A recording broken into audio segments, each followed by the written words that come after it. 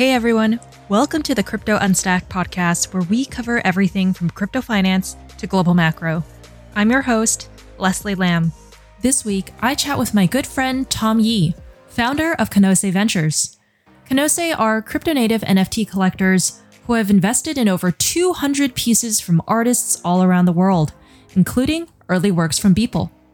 Prior to Canose, Tom worked as an investment professional for more than 6 years. In this episode, we discuss why Canose and Amber Group partnered to found the CreatorFi movement, and you'll hear Tom share his tips on personal finance and crypto finance topics, and why creators should prioritize financial planning in their NFT journey. It was a really fun time recording with Tom, and I hope you enjoy this conversation.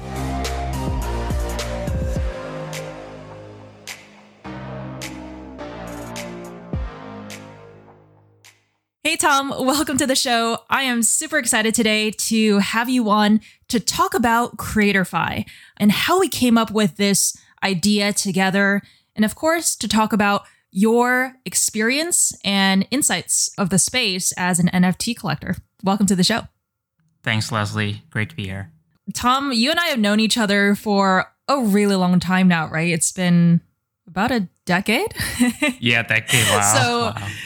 I don't think I ever knew that you were interested in crypto, at least not in college. But I'm glad we sort of brought you over to the crypto side over the past few years. I know you've done some investing on your own and more recently into NFTs. So would love to just understand your origin story as an NFT collector and what got you interested in this space. I first heard about Bitcoin through Leslie. So back in when we were in school, that was in 2013 or 14 maybe, and I completely dismissed it. And obviously that was one of the biggest mistakes that I probably made. But obviously I kind of circled back into the space with 2017 boom, some trades between taking advantage of Kimchi Premium in Korea, the 20%, that was exciting. Did some of that with friends and kind of cooled off on crypto a little bit, but always kind of had some money in it. Kind of start to hear about these DeFi type stuff. I have these, Bitcoin, Ethereum, and while I hold these, I wanted to see if there was something more that I could do. So one of the things that I saw was on DYDX, you could put Ethereum on there, take out a stablecoin out, and then you can put it on one of the platforms and earn some yields. And that's sort of how I started. And I was there since day one of, comp farming to, entire DeFi summer that led to some of the NFT boom afterwards. But for me as a journey into the NFTs really kind of started off in the December of 2020 when the sort of infamous 2020 Beeple auction on Nifty Gateway. I always kind of had interest in art. I love going to museums, galleries, looking at art. Not that I have much background or studied art, but it's just some area that I always interested, but never bought an art before. So the first art I guess I ever bought was Beeple's Infected. That's a Pikachu one. That was one of the 3 open editions that he released in that auction. So that was the first art I ever bought. So in that sense, I guess I am a crypto native art collector. Yeah, so that started. And I guess what kind of intrigued me was the one-on-one auction that followed the days after that. I had no idea about kind of how NFTs really worked, but as these one-on-one auction prices kind of went up really, really higher than what I expected. I mean, they had some really cool stuff. Like there was Elon Musk featured one. There was some, the first Game Boy ones. He had really cool stuff, and I was kind of thinking, maybe I can bid like 10 to 15K max for one of these, and it started going for like 7,500, all higher, and then that kind of asked me questions like, why are people aping in this hard into these stuff? And that kind of made me do the research on really understanding what NFTs are enabling. Like, why are people so excited about this? And that kind of kicked my journey off as a collector in the NFT space. So were you drawn to Infected because of Beeple and you knew about him as an artist? Or were you drawn to it more because of just happened to be Pikachu, which you love? Yeah, so it's kind of funny. So my brother, Matt, he kind of started collecting these crypto art or art in general before I started, a few months before. And one day he just kind of came to me and was like, Tom, look at this job is kind of looks interesting. Like this artist named Beeple has like 1 million followers on Instagram, right? So it's like, oh, maybe we should, buy some, one of these stuff. And then out of the three, one was the bull run is featured like that Bitcoin bull kind of feature. The other one had a Ethereum featured one. But out of those, I just like Pikachu most. So that's why I kind of bought that one without much thinking about it. So I bought one, and then I actually bought another one because I just liked it, and that was the lowest minted out of all the three open editions. So you have two editions of this Infected. Yes, and then actually the day after, so these were going for $9.69 on the day of the first day of the auction when this 5-minute open edition. So you could only mint these in first 5 minutes, and the next day these start to go for like $3,000, $4,000, and some. I wasn't expecting any of that. I just kind of bought it because I liked it, but I kind of saw that there was a potential in it, so I kind of bought the top 10, one of the top 10 mints of another Pikachu. So I own actually 3 of them. But yeah, so I mean, it's kind of interesting because I really didn't know the artist to start with, but it was just something that I thought it was cool, and I just wanted to have one. And what was really interesting about this particular one was that there was a physical framing and the box or entire set that kind of came along with the purchase of these open editions, which I thought was really cool. Just connecting the dots between the physical world and also digital ownership was intriguing. I want to talk about your experience as a collector and how you came up with the idea of Canose Ventures with your brother Matt, because it's really a full-time job, I think, to continue surveying the lay of the land, right? What NFT is worth investing in. But I think more importantly, building relationships with artists that you're inspired by, artists that you really like, building that relationship and continuing to support them as they put out more work. As a collector, you're not just seeing the art as an investment. For a lot of people, it's truly a new way to express digital connection with people you've never met before. So let's talk about the inspiration behind Canose, what that name means, actually, and where you are looking to take Canose in the future. Yes, so Canose is a Japanese word, and it means possibility. So Matt and I thought it was a great way to sort of represent the endless human creativity and at the same time capture the big opportunity set that we saw in the Web3 space. At Canose, we're investing in NFTs, DAOs, and DeFi protocols that are unlocking the productivity layer in digital media and financial assets. On the NFT art side, we have acquired over 200 NFT artworks from emerging to more established artists, and we continue to look to allocate our capital into creators who we see potential in. Other than artworks, we're exploring the metaverse, music, virtual land, gaming assets, and also we think the DeFi and NFT, that cross section can be really interesting. And I think some of the interesting developments will take place in the very near future. So we're spending some time there.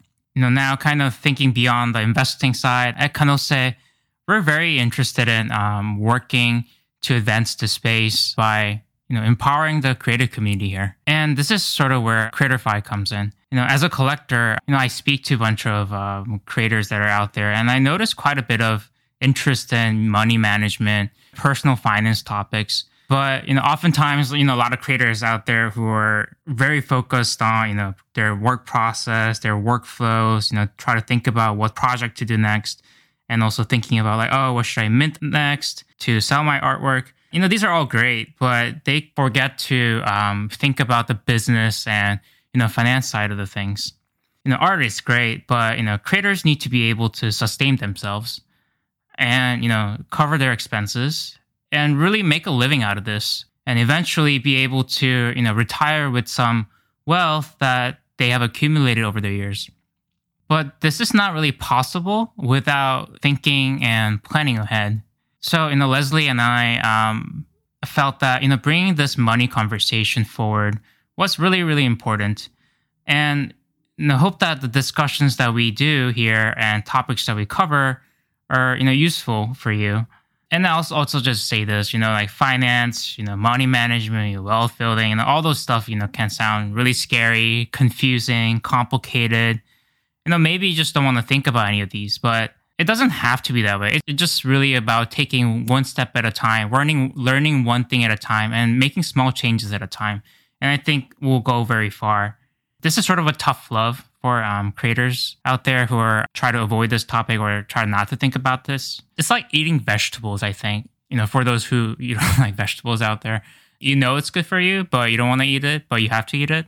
So that's kind of what Creatorify is about. We want to create discussions and conversation around money, and hopefully some of these information and topics that we cover are useful for creators who are listening.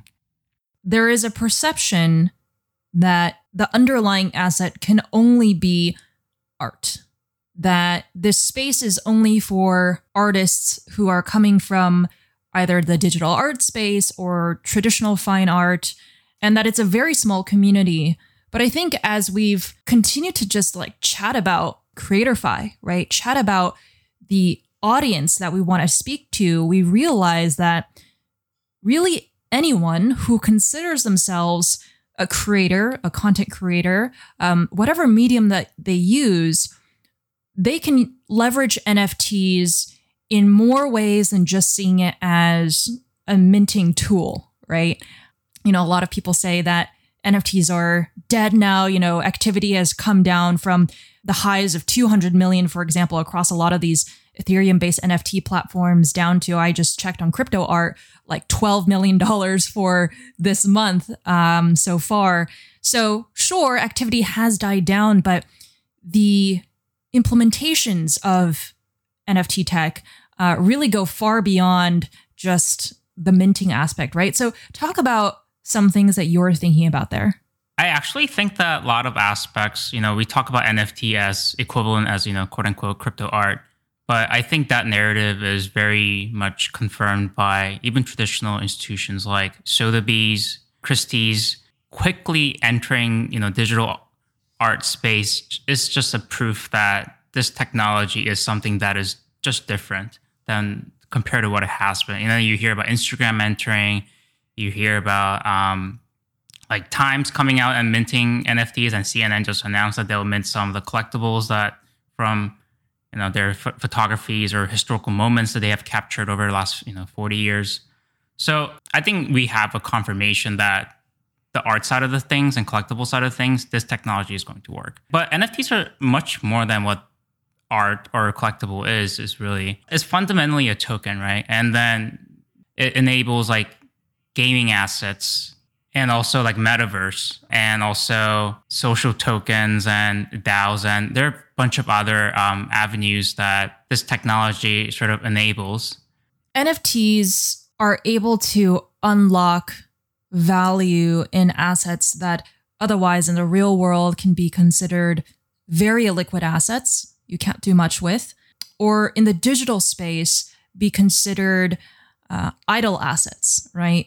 You invest in something, but it's just a digital form, and that really can't be used for anything other than being sold to someone else and you potentially earning a profit on that item, right? So talk about some of the other ways that you've been thinking about NFTs being able to unlock the value of these type of assets. If we think about a lot of traditionally illiquid assets like real estate, even art as an obvious, collectibles or something that is you just cannot sell easily, right? It's and then eBay has been sort of where you go find all these weird type of collectibles and you buy it there. But NFTs kind of not only you kind of divide up the ownership, meaning you can fractionalize ownership, meaning that let's say one real estate can be owned by 100 people instead of just one person buying the entire thing.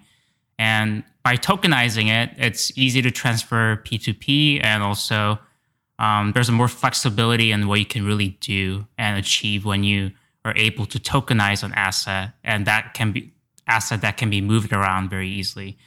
And for example, so this is sort of where the financial applications crosses the NFT, I think.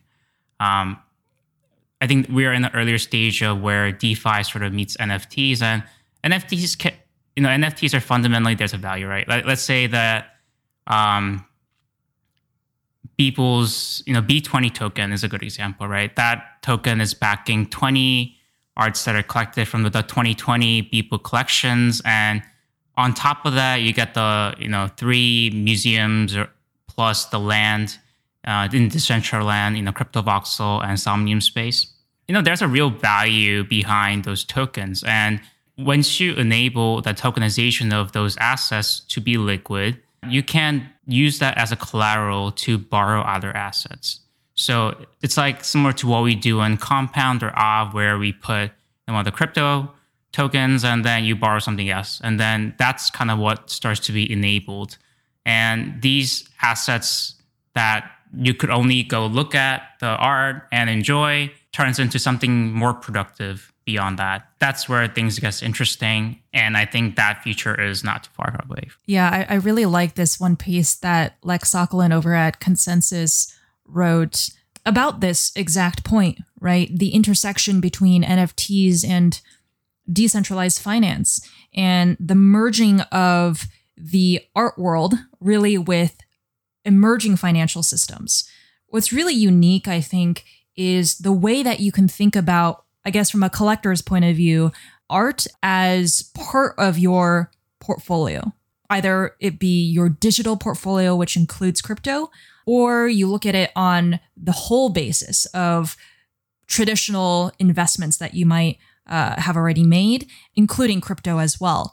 And trying to figure out what within your portfolio isn't doing much for you, right? And that's what a lot of crypto people, I think, have a quip about. Mm-hmm. People don't just want to have their assets sitting in a vault in some mountain. Even if that might be the safest thing to do, the opportunity cost of not being able to do anything with your assets, I feel like, is so high in crypto, right? We talk about yield opportunities, and it can get very complex, as you kind of alluded to earlier, with potentially DeFi farming things that you've been involved in. But even just putting that whole ecosystem aside, there are very, very easy things that we can do with basic things like crypto dollars, right? USD stablecoins, for example, and earning yield on your cash, or putting your Bitcoin and Ethereum to work, meaning you lend it out to a platform so that you can take out a loan and fund a business, right? And so that's like where this whole idea around creator capital allocation kind of came into play, where we've been thinking a lot about how creators can look at and plan for really their future by being involved in the NFT and crypto space more broadly. So let's talk a bit about creator capital allocation. What are some things that a new creator thinking about their finances, what can they do with proceeds from a potential sale? There's actually a capital allocation question is kind of based on my work experience in the investment world more traditionally. From a business standpoint, once a business generates a profit, there's about like 3 things you can do. Like the first thing is you can reinvest in the business. So that's like R&D or capital expenditure to expand your business. Or you can, if you have a debt in your company, you can pay that down. Or 3 is you can kind of pay out to the shareholders. But if we kind of think about from creators' perspective, once you make money, you pay your taxes, right? And then after that, you can reinvest into some of the more experimental things. If you have a budget for, if you have debt, you should pay that down. Or, if you need to cover some of your bills with some of the NFT sales, those are also a consideration. And what about those who want to do something with their crypto, right? Let's call it half of the people, or a majority of creators say, hey, look, I'm just looking at NFTs as an additional income stream. Mm-hmm. I don't want to be part of this speculative game. whatever crypto I earn, let's call it because their work is denominated in ETH, for example. Right. Whatever crypto I earn, I'm going to convert that into cash immediately. Okay. Mm-hmm. So let's assume there's a part of the, creator ecosystem that thinks that way. I imagine that there's also a subset of creators who actually are invested in wanting to learn about crypto and using NFTs as an opportunity to get educated about what this whole Web3 financial system can do for them, right? That they can't really get access to in traditional finance. And so assuming that, let's say, these guys use a bit of the proceeds to pay down some expenses and they have some crypto left and they want to start a crypto portfolio, what are some things that they can do that is just like 101 level right now?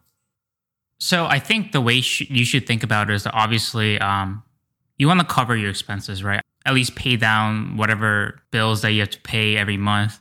But beyond that, if you're interested in, getting into crypto, I guess the first question you should ask is, let's say your proceed is in ETH or Tezos, right? Those two platforms are what is popular at the moment. The question is do you want to take the market risk? I think that's the first question you should think about, meaning that these assets prices move up and down, right? And at times quite violently, either up or down. So you need to be aware of that risk. These assets are not steady.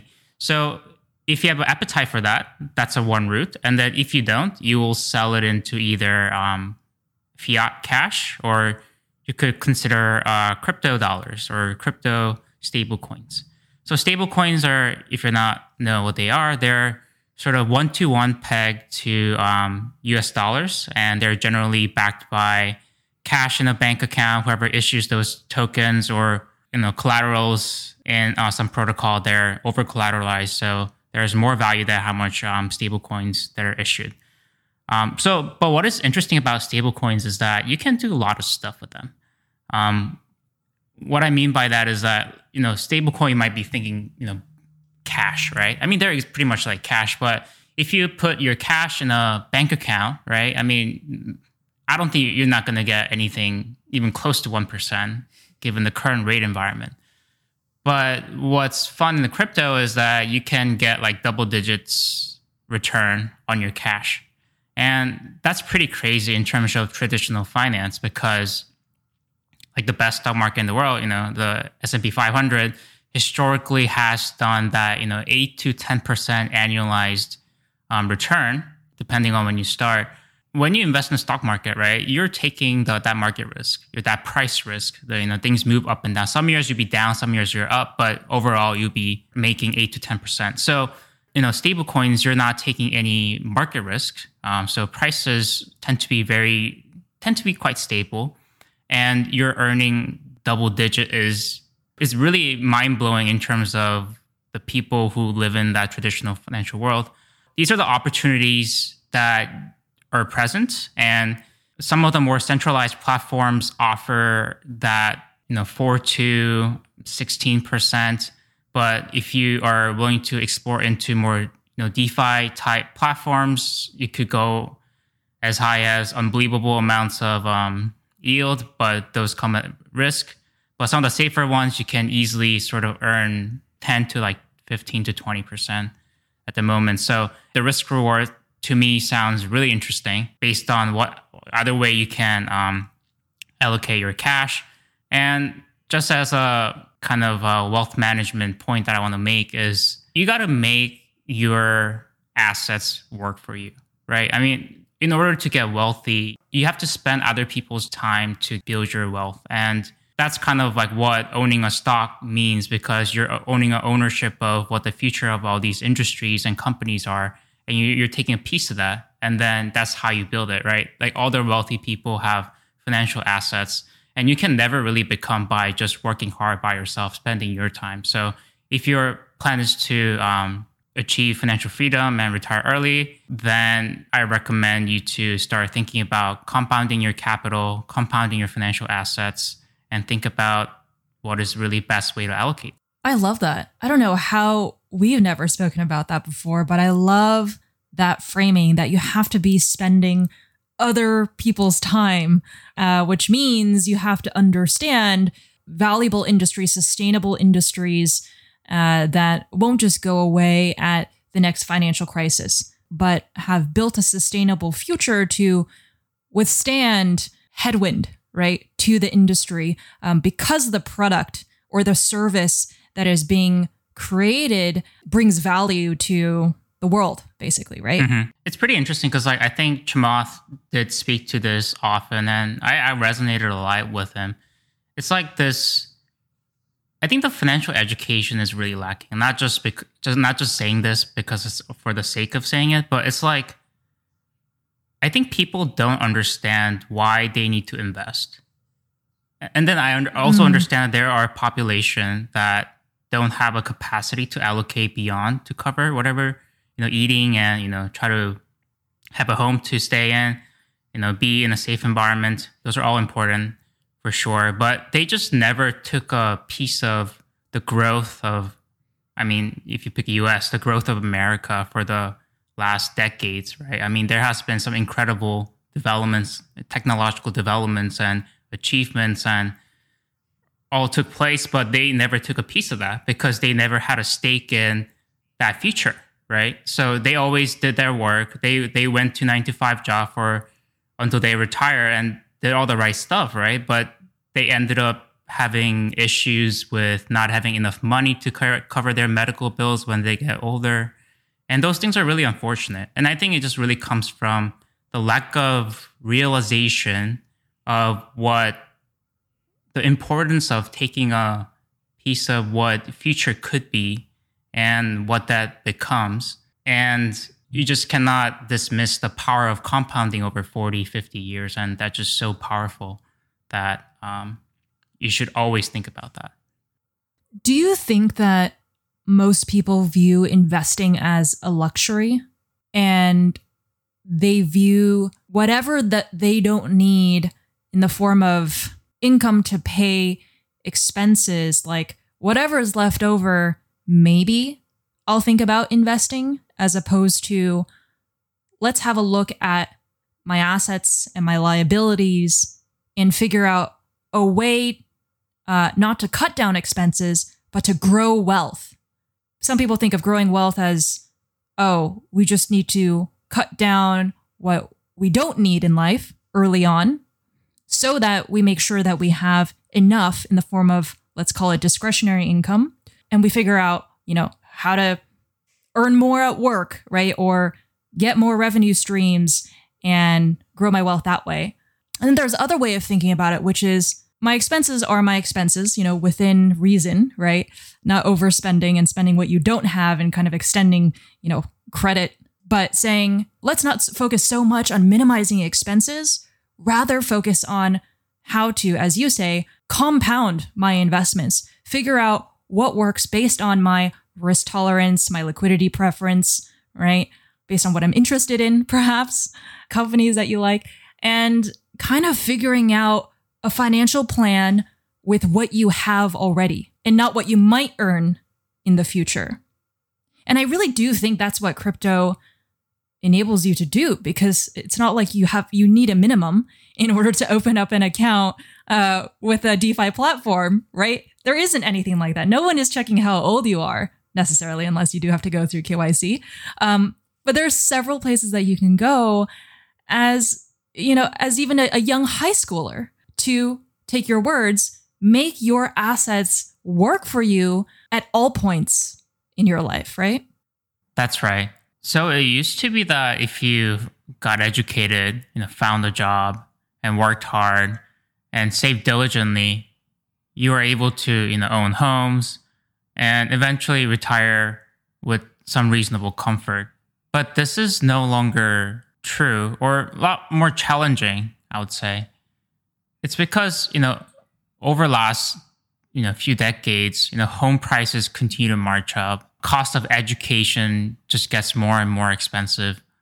But, the wage growth has been pretty stagnant if you look at the data. And on top of that, just saving alone is just not enough anymore, right? Because our earlier generation was able to earn like 6% on their CDs, and we're in an environment where we're not even getting like 1% out of those products. All they had to do was save diligently in their bank and they got the returns, but we're no longer getting that. So we have to look for something that is beyond, right? Like something that is more than 0.5% a year to, really get us there.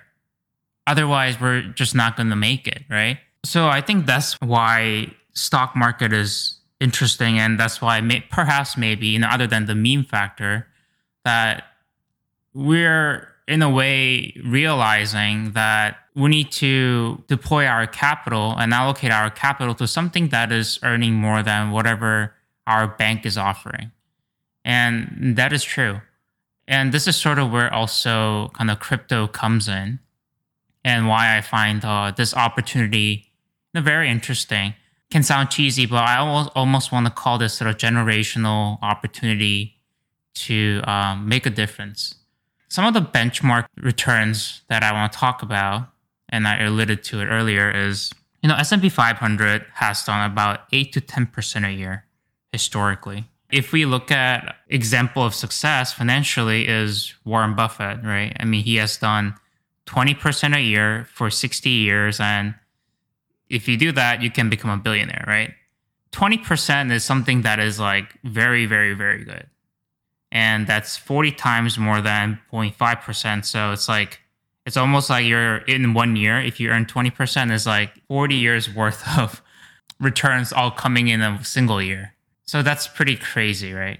And that 40 years, like, in a way, you kind of save that much time, right? Instead of putting your money in the bank, you save 40 years. And what's important about that is once you compound your capital at a higher rate like that, that means that you will achieve financial freedom earlier on. And what that enables you to do is you don't have to do work that you don't want to do. You can do something that inspires you or something that you always want to try, right? Or experiment. Compounding earlier on buys you time to do things that are different. And coming back to cryptos, DeFi, that 10 to 30% is also just not going to be here continuously. Meaning, by the time we enter the next cycle, it will be a lot lower as, institutional capital gets more comfortable with crypto and, this entire asset class. So there'll be more money. So rates will be more quote unquote normalized. So it'll be lower. But it'll still be higher than, stock market because people will view it as more frontier, earlier tech risk and all those other aspects. So I think the time to learn about crypto and DeFi is now, right? It's now when there's an opportunity that we can pursue. And there are a lot of resources that you can, it's really at the end of, at a click of a finger, right? You can go on Twitter and a lot of smart people share their views of the world there, at a free of a cost, really. And there are a lot of, Medium posts, blog posts, and podcasts, and especially like, Leslie's podcast is great. You should definitely listen to every episode that's out there. And so there's just a lot of resources and you have to use the product. And that's just how you learn in the space. There's no textbook, right? You just learn as you go. And it's exciting. It's very intellectually stimulating, I think, the concepts and things that are getting built here. And crypto Twitter is absolutely fun. These are really, really funny people. I think it's probably the funniest place on earth.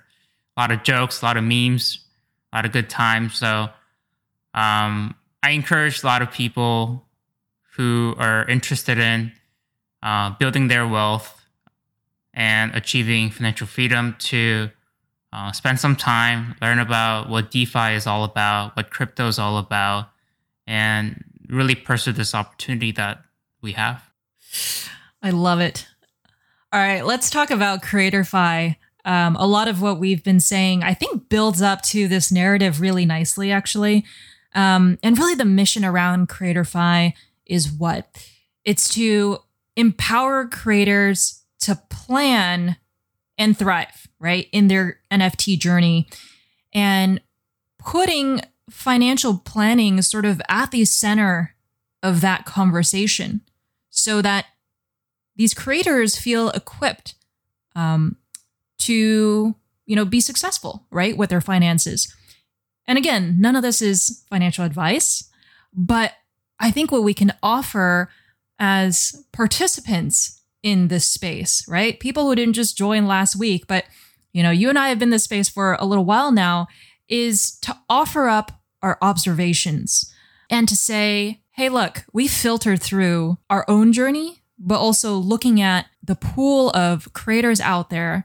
And we've realized what the gaps are in this broader NFT conversation, which is that everyone focuses on the tools and the platforms and how you do this and how you do that, and not so much on the financial aspect of things, which really, I think, enables you to plan all of this stuff that you really need to think about as you start your NFT journey. A lot of artists actually enter and sell their first work, and they have ETH, and they're like, so what is this ETH thing? I mean, I can sell it back to, dollars or cash, but I don't know what this is. So a lot of people actually enter the space just for the sake of art and try to sell their work, not really understanding crypto.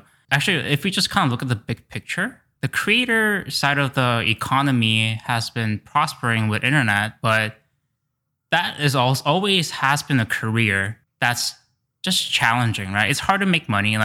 My parents would get upset if I was some kind of creator after college. They're like, oh, don't do that, you're not allowed to do that, all that. So it has that stereotype of, poor artist, right? That's the image that we have in our head, and still is true in many ways. And so I think that's why, traditional institutions sort of overlook that group of people to really educate them and talk about money, because there was never abundance of capital to, for them to earn a fee off of it, really.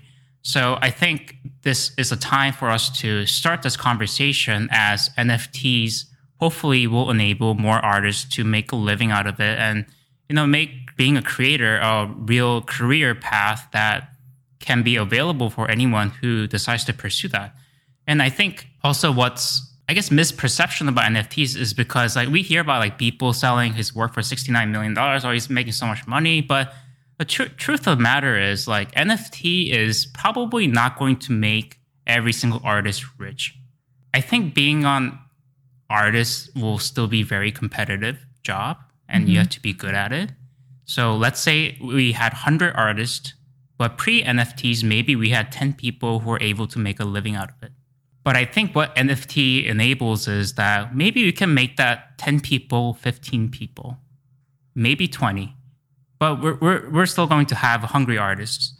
But I think that's what's exciting about NFT, is that we're really enabling different tech on the digital side to make this creative economy a real thing, and put more capital or money back to people who created it, instead of middlemen like Instagram or other Web2 platforms that sort of aggregate all these and distribute it. And advertisers will come on because there are people, but people come on because there's content, right? So at the center of all these platforms is really the creators who are driving these. And once we sort of redistribute that wealth back to creators, I think we can make this creator as a career path more sustainable. And I think that's what's really exciting about this tech. Yeah, so we talked about NFTs being a part of this tokenization of everything trend that's going on, turning idle assets into productive assets. We've talked a bit about how we're in the midst of a growing ownership economy, right? Redistributing a lot of the value that was captured by Web 2.0 companies to the hands of more people, as people figure out ways to get more ownership over their work and assets. And then, of course, we're seeing this paradigm shift of us going more digital, right? And I think what we're getting at now, with just your last point, is the financialization of internet culture, which then demonstrates just this massive, massive potential for creators in this new creator economy to capture value. And that, I think, is really, really underestimated by mainstream media, because media just likes to focus on what is dead, what is alive, what is hot, right?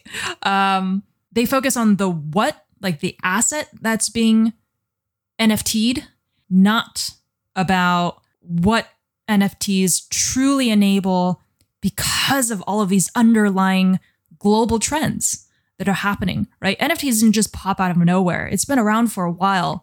But I think the reason why it's taking off right now is because we're seeing the convergence of just a bunch of things working.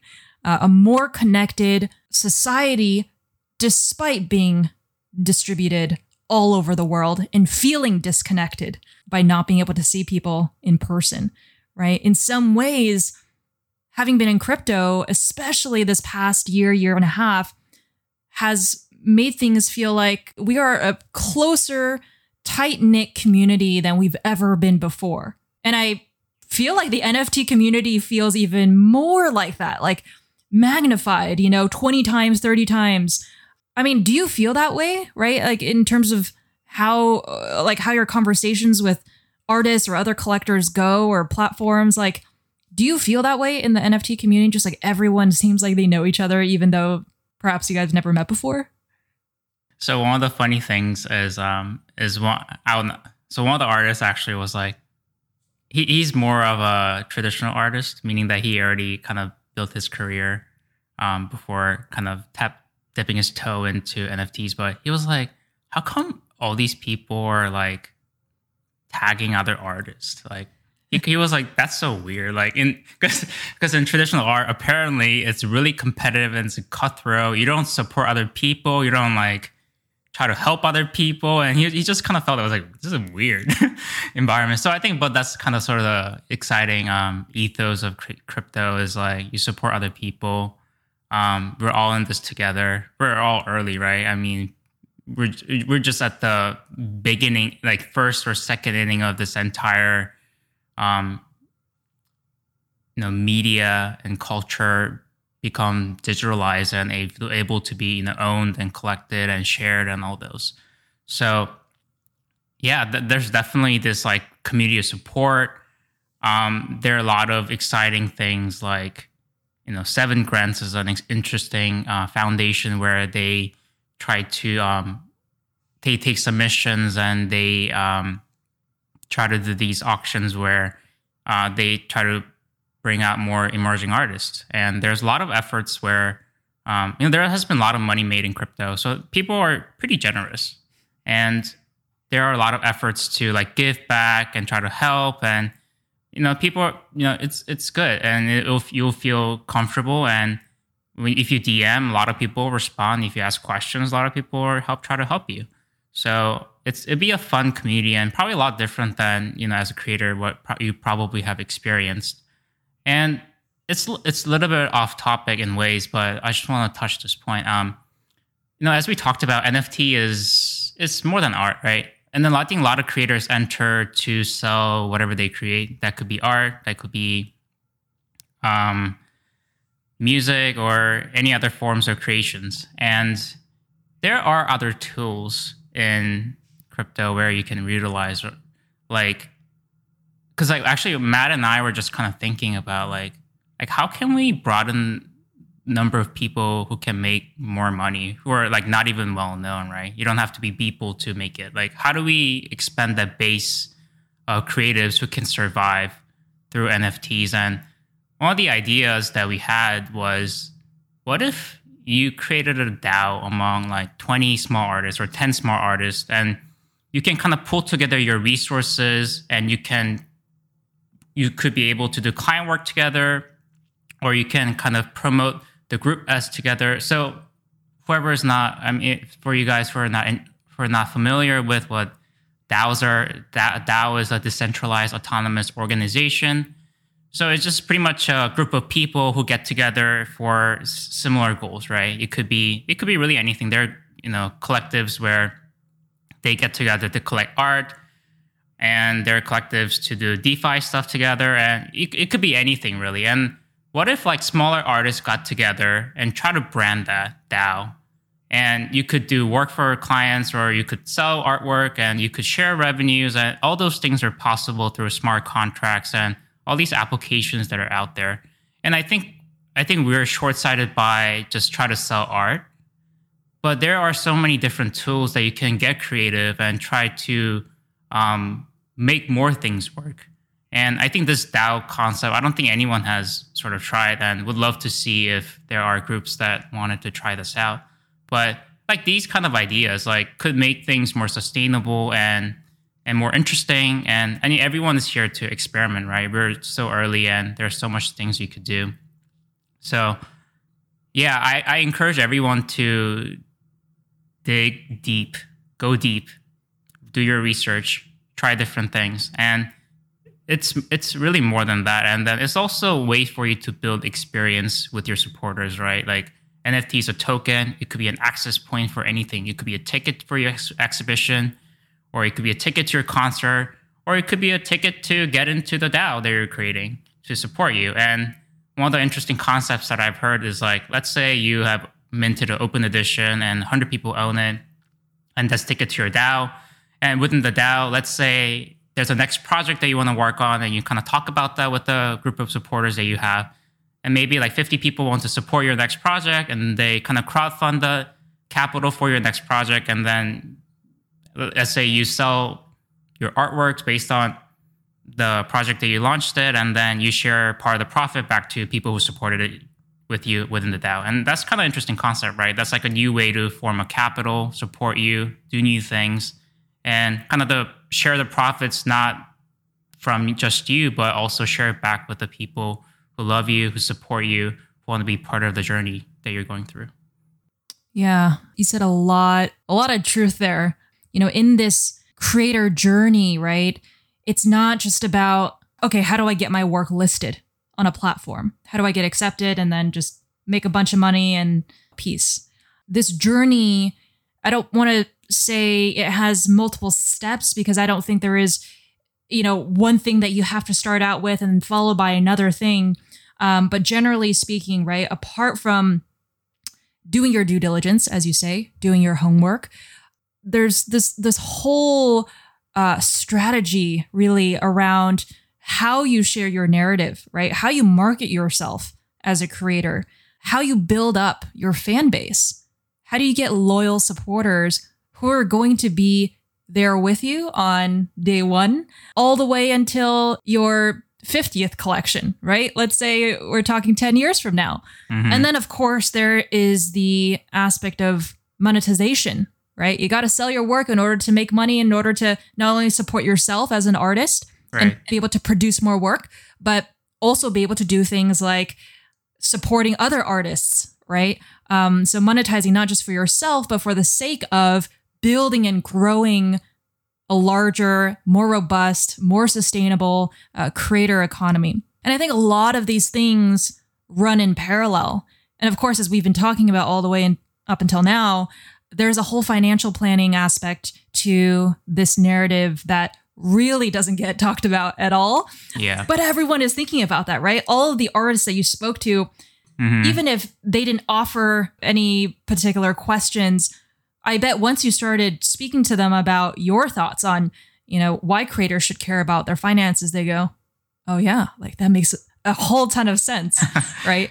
Exactly. Yeah, I think it's really important to plan ahead, right? I mean, it's like, I don't want to beat the dead horse, but compounding is important. And then the key to compound is have a bigger capital base as early as possible. And that's how you mega compound in a way, right? So you can never plan ahead. And I guess one of the interesting things that I have kind of realized that, I didn't grow up in like very wealthy family, but what I saw as I kind of saw these wealthier families, people who I worked with, is that the difference is really from day one in ways that these people created like a trust fund from the day that their child is born.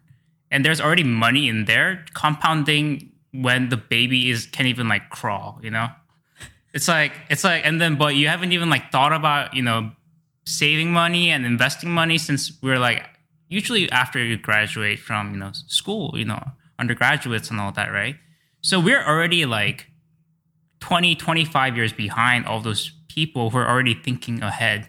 And the financial planning and thinking ahead can never be overemphasized. Like earlier you start, the better it is.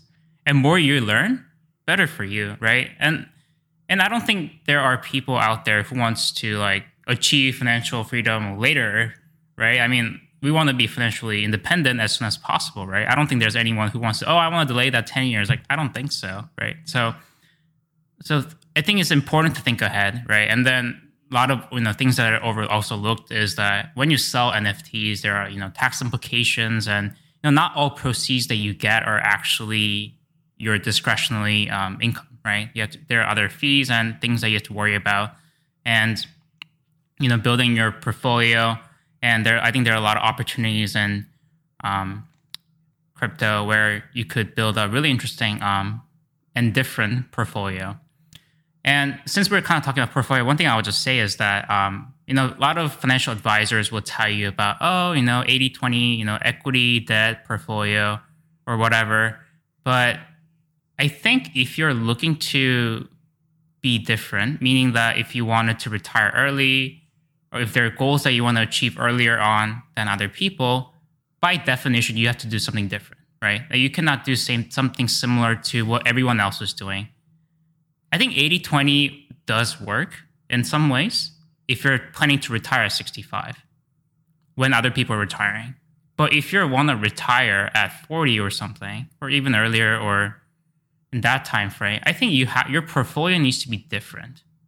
Otherwise, like, how can you just retire early unless you're making like 10 times more than your friends or people around you? So I think being different can be difficult in ways because people are like, oh, like, what is that? Like, why are you doing that? But often it doesn't always succeed, right? At the same time. But I think you have to think differently and act differently and build your portfolio differently to be able to be successful earlier on or be different earlier on.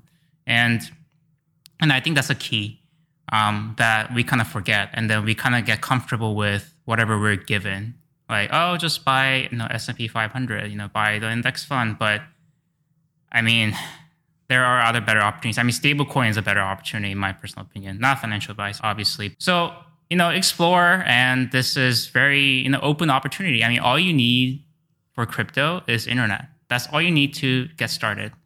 And it has never been more democratizing with more access. Yeah, so you're never too late to learn and be part of this. Wise words, my friend.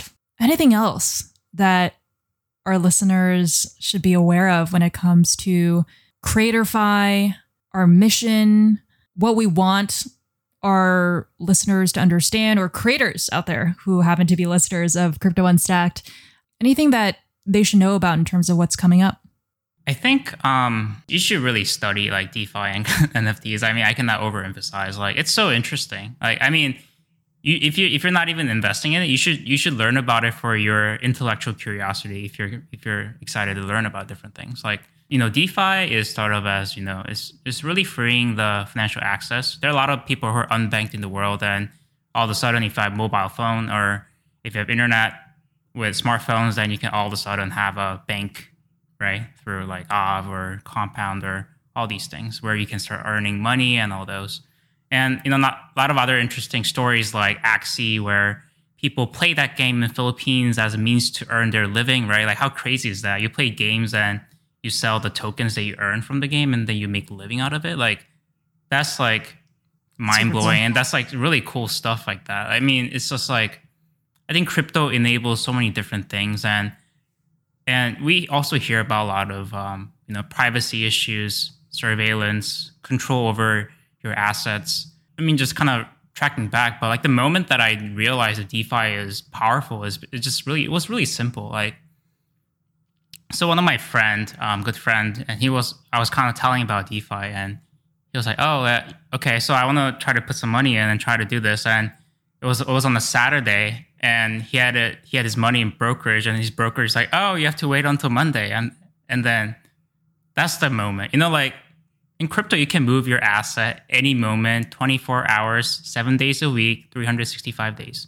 Why do you have to wait for people to tell you what to do with the money that you made, right? It's just time that you spent, time that you grinded, time that you showed up in the morning to make it. I think it's just the moment that once you start to realize that, how much barriers and restrictions that are on the system that we have, there are a lot of aspects that are like kind of liberating to be part of permissionless, decentralized. You really manage what you own. Although there are a lot of risks, right? We're early.